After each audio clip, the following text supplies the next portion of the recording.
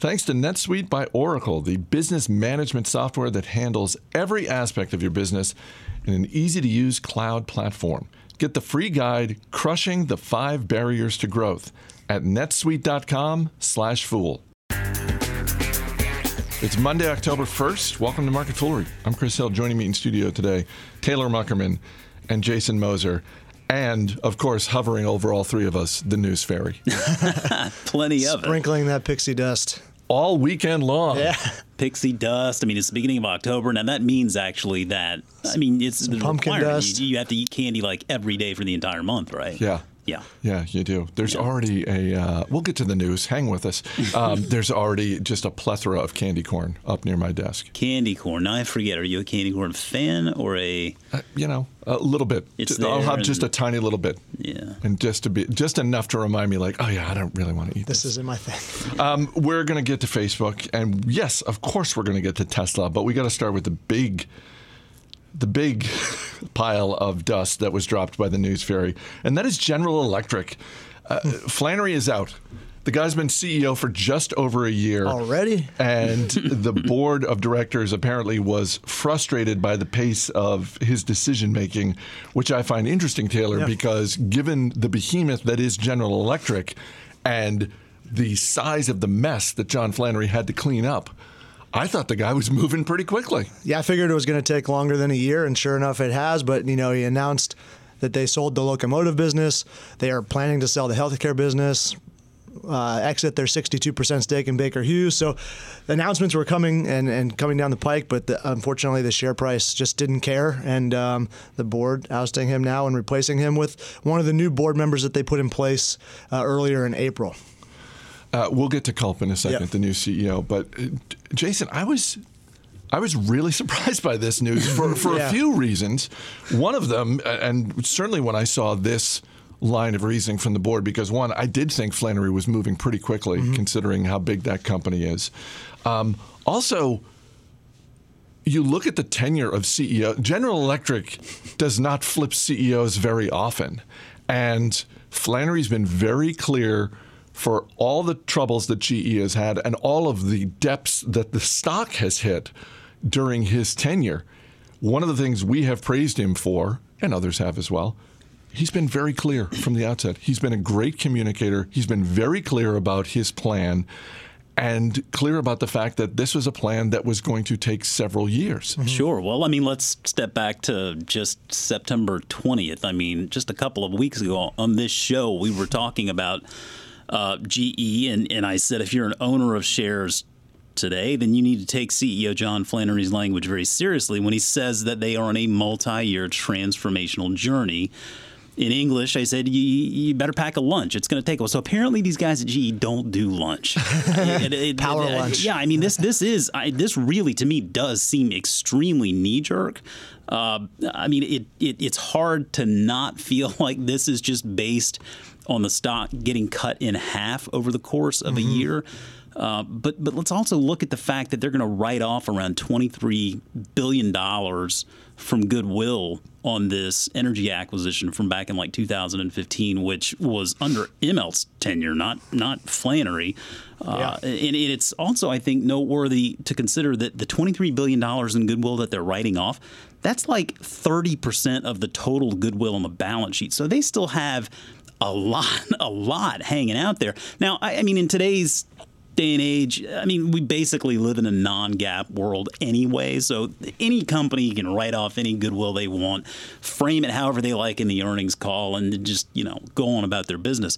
But I think this all really goes back to things that Flannery had nothing to do with. The same thing with the insurance issue that cropped up earlier this year. Yeah. So, I mean, maybe there's more to the story that we don't know about.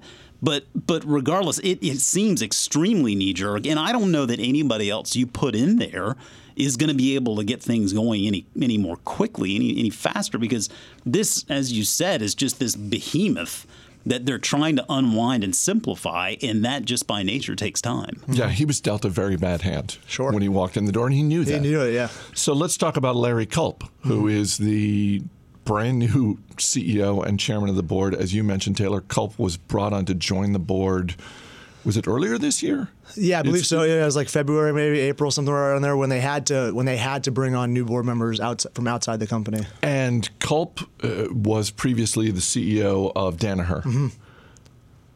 How did he do there? Because it seems like based on the stock, he did well. He did very well. Yeah, the stock up, I think, around 500% over the. If I just went January 1 of 2000 to January 1 of 2014, didn't use the exact specific dates that he was CEO there, but general range, and the market cap went from around $10 billion up to over $60 billion, and the stock followed suit. So definitely a successful tenure there, instituting what he called the Danaher Business System, which was basically a set of processes and procedures to bring on these acquired businesses that they snapped up over that tenure.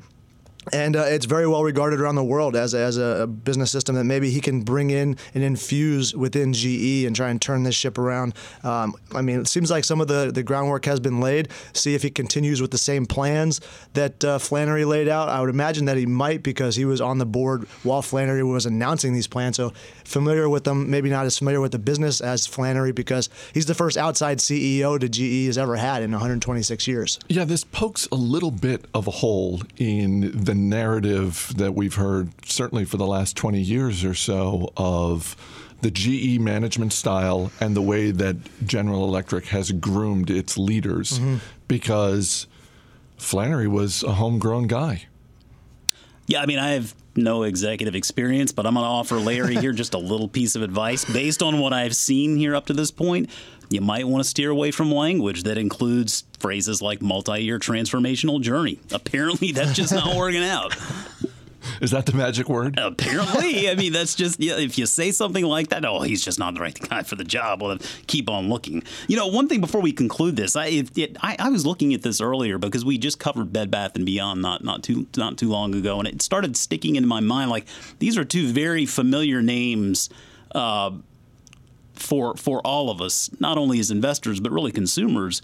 And in the 10-year charts for these two stocks are just amazingly similar. I mean, over the course of 10 years, GE is down 54%, Bed Bath & Beyond is down 52%. I mean, when you look at the actual bell curve there, it's something to behold, and I think it just says a lot to a couple of businesses that were poorly led, and I mean, one of them I think was just out innovated. I mean, one of them just kind of slept at the wheel of innovation in e-commerce, but the other one in GE was just getting outside of its wheelhouse and just trying to become too many things. But if you had to buy one of those two stocks today, there's no way you're buying Bed Bath & Beyond. Oh, no.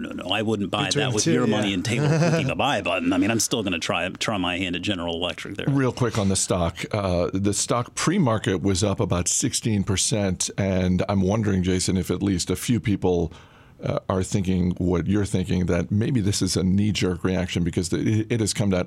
Shares of GE still up around 9% at this point, but it is going to be interesting to see, particularly if more information comes out about Flannery's tenure, because based on everything we've heard right now, it kind of seems knee-jerkish.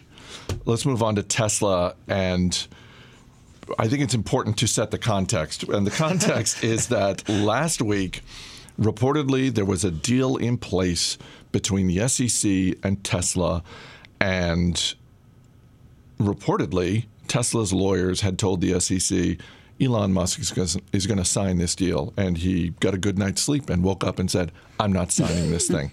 And that led to the SEC suing them for fraud. But the deal was reportedly a fine for Elon Musk, a fine for Tesla, a requirement that Tesla add 2 new independent directors to the board, and a 2-year ban on Elon Musk serving as chairman of the board. And that's the deal he rejected.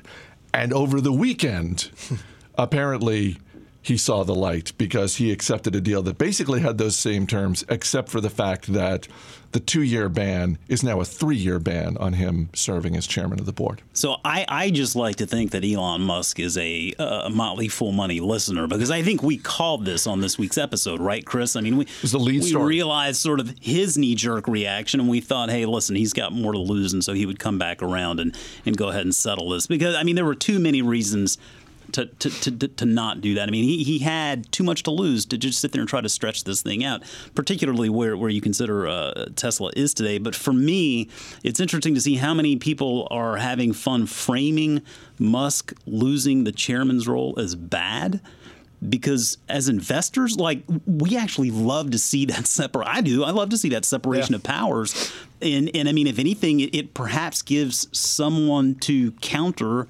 Musk's somewhat impetuous nature. I mean, that is, unless they, install a puppet. But I don't think that's something that would necessarily happen. So I think ultimately this is a good thing. And I think, if anything else, this just goes to show you that as an individual investor like we are, there are just forces at play that we cannot anticipate and really can't have any effect on, because market close Friday, the world was coming to an end. Pre-market today, all is right with the world. There's nothing that we can do to try to be a part of that. That's why we take that business-focused approach of just saying, hey, we're going to try to find good businesses that are changing the world with good leaders, and we'll go ahead and hitch our wagons to their stars and just take the long-term approach there. But these are the types of things that we have no control over. Can't compete on that field. Seems like a slap on the wrist to me, even though he is out of the chairmanship role. I appreciate it as a shareholder, but I think they originally wanted to ban him from being a director or an officer of any publicly traded company. Well, so that was the lawsuit that was coming. That was basically, hey, here's this deal. Go ahead and take this deal, and you can put this behind you. And he said no, and they said, okay, well now we're going to sue you for fraud. And by the way, here's what one of the penalties. And if they had proven him guilty of fraud, then that was one of the things that they were facing. And I'm sure that there were people, whether they were other executives or lawyers at Tesla or large shareholders, who pulled him aside and said, hey, you think things are distracting right now? Imagine this lawsuit and spending the next couple of years on this. And oh, by the way, if you lose, this is what you're looking at. Well, I think he brought on Mark Cuban's lawyer from his insider trading case, so maybe he had some influence there to be like, I've been through this before. You might not want to test him. I mean, it's Tesla's not 16% better today. Okay, it's not like it's a company that all is now fixed. I mean, it still has very much the same challenges as it had on Thursday and Friday of last week. This just clearly erases some uncertainty, and that was some big uncertainty if he decided to go through with that suit. And he's still tweeting out Naughty by Nature music videos at 4 a.m. on Monday morning, the day after all this breaks, and sending emails to all employees on Sunday to encourage them to close out September with a bang. So I want to go back to something you had touched on, Jason, because I also find this interesting that there are some people out there who are painting this as a big loss for Elon Musk. And sure, he's got to write a $20 million check, and Tesla's got to do the same thing. But, I mean, let's say instead he just came out this morning and said, I'm stepping down as chairman of the board. I'm announcing that we are going to be hiring 2 new independent directors. And, oh, by the way, I realized that I've been tweeting a little bit too much, and now my tweets are going to be reviewed by people before they go out. We would all applaud that. Yeah. I'm not a shareholder, and I would stand up and applaud that. It's just the difference of someone volunteering to do something versus being told to do it right. I just think there are a lot of people out there that, whether they're just Tesla bears or whether they just don't like the way Musk runs his company and communicates, they're glad to see he got his ass handed to him, so to speak, for a round. But I mean, you gotta love what this guy's trying to do. I mean, beyond just cars. I mean, it's not many people out there that can do what he's doing, and so I don't know. I'm not an investor in Tesla, but I certainly do support what he's doing. Quick shout out to NetSuite by Oracle, the business management software that handles every aspect of your business in an easy-to-use cloud platform. New sponsor for Market Foolery. So keep them coming. Sponsors. This is not some one-size-fits-all software. With industry-specific support for a broad range of business, NetSuite works the way your business works. Thousands of the best-known brands and fastest-growing companies use NetSuite to manage their business, and now it is available to you for your business.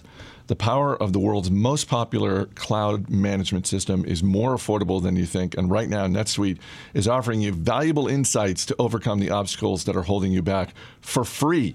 So save time and money by managing sales, finance, accounting, orders, and HR instantly, right from your desk or phone. Get the free guide, Crushing the 5 Barriers to Growth. And you can get that free guide simply by going to netsuite.com/fool. That's netsuite.com. Send that guide over to GE. Yeah, exactly. Larry Culp, if you're listening, you might want to go to netsuite.com/fool.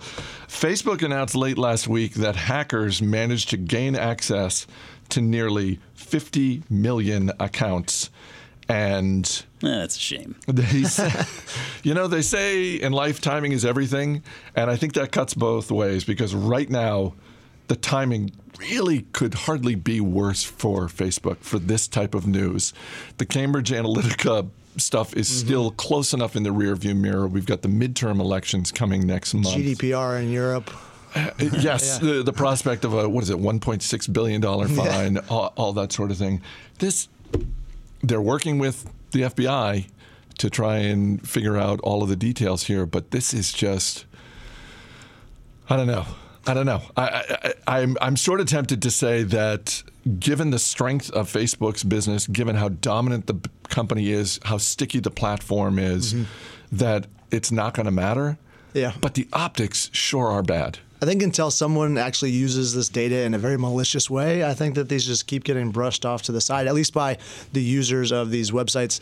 Until I read an interesting thought that maybe some of the partners that Facebook uses, like when you have these tokens, you're logged in and you can hop into your Spotify account, you can hop into Airbnb and that kind of stuff using your Facebook login. If these partners start to get nervous and pull out, maybe that kills a little bit of the functionality and the ecosystem that Facebook has created. But until someone uses this data in a malicious way to affect these 50 million people, I think it's yesterday's news next week.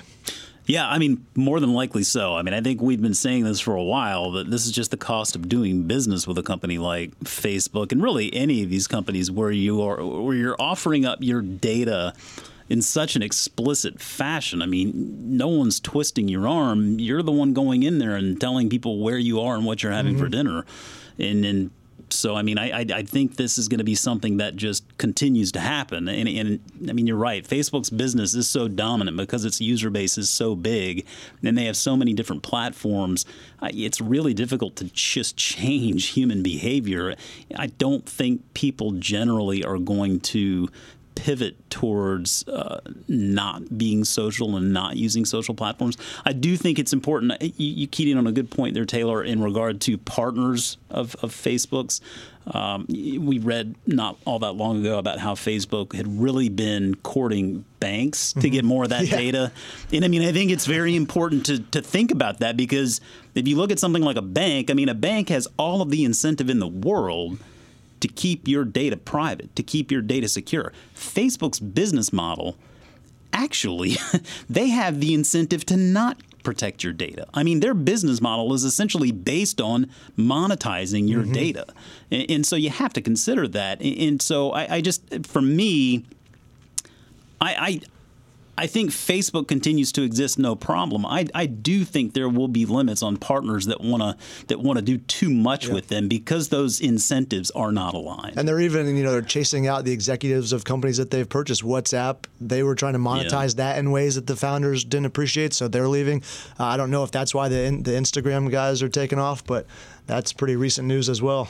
Yeah, we had Brad Stone, who wrote The Everything Store and The Upstarts. He was the guest on Motley Fool Money last week, and one of the things I asked him was about the departure of the Instagram executives and some of the other executives who have recently left Facebook. And one of the things I asked him was, hey, does this hurt Facebook in terms of future acquisitions? Because if I worked at Alphabet in M&A, I would absolutely use that as a talking point against Facebook. And Brad said, no, I don't think that hurts them. I think that what's hurting them more is just the spotlight that big tech is under right now in terms of these data breaches, in terms of Congress, all these sorts of things. Like if you're a small upstart tech company, a $50 million company, $100 million company, that sort of thing, and Facebook or Alphabet or some other tech giant comes knocking on your door talking about an acquisition, there's part of you that's like, you know what? We kind of like not being in the spotlight. Yeah. And so we're going to say no for now. Yeah, and I don't think this is something that's going to end anytime soon. I mean, I think GDPR was a start, but A lot of these tech companies were here last week testifying again, and it sounds like while lawmakers are not looking to outright regulate them, I mean, there is going to be legislation crafted to protect consumers more, and that, of course, is going to take forever to craft. And I mean, there are going to be a lot of conflicts of interest there to try to make this all work for everybody involved. So it's just another way of saying that this is going to take some time, and it's certain that the legislative outlook here, it'll look far different, I think, a year from now than it does today. And I don't know that necessarily bodes well for these businesses. Jason Moser, Taylor Ruckerman, thanks for being here, guys. Thank you. Thank you. As always, people on the program may have interest in the stocks they talk about on the Motley Fool, may have formal recommendations for or against. So don't buy or sell stocks based solely on what you hear. That's going to do it for this edition of Market Foolery. The show is mixed by Dan Boyd. I'm Chris Hill. Thanks for listening. We'll see you tomorrow.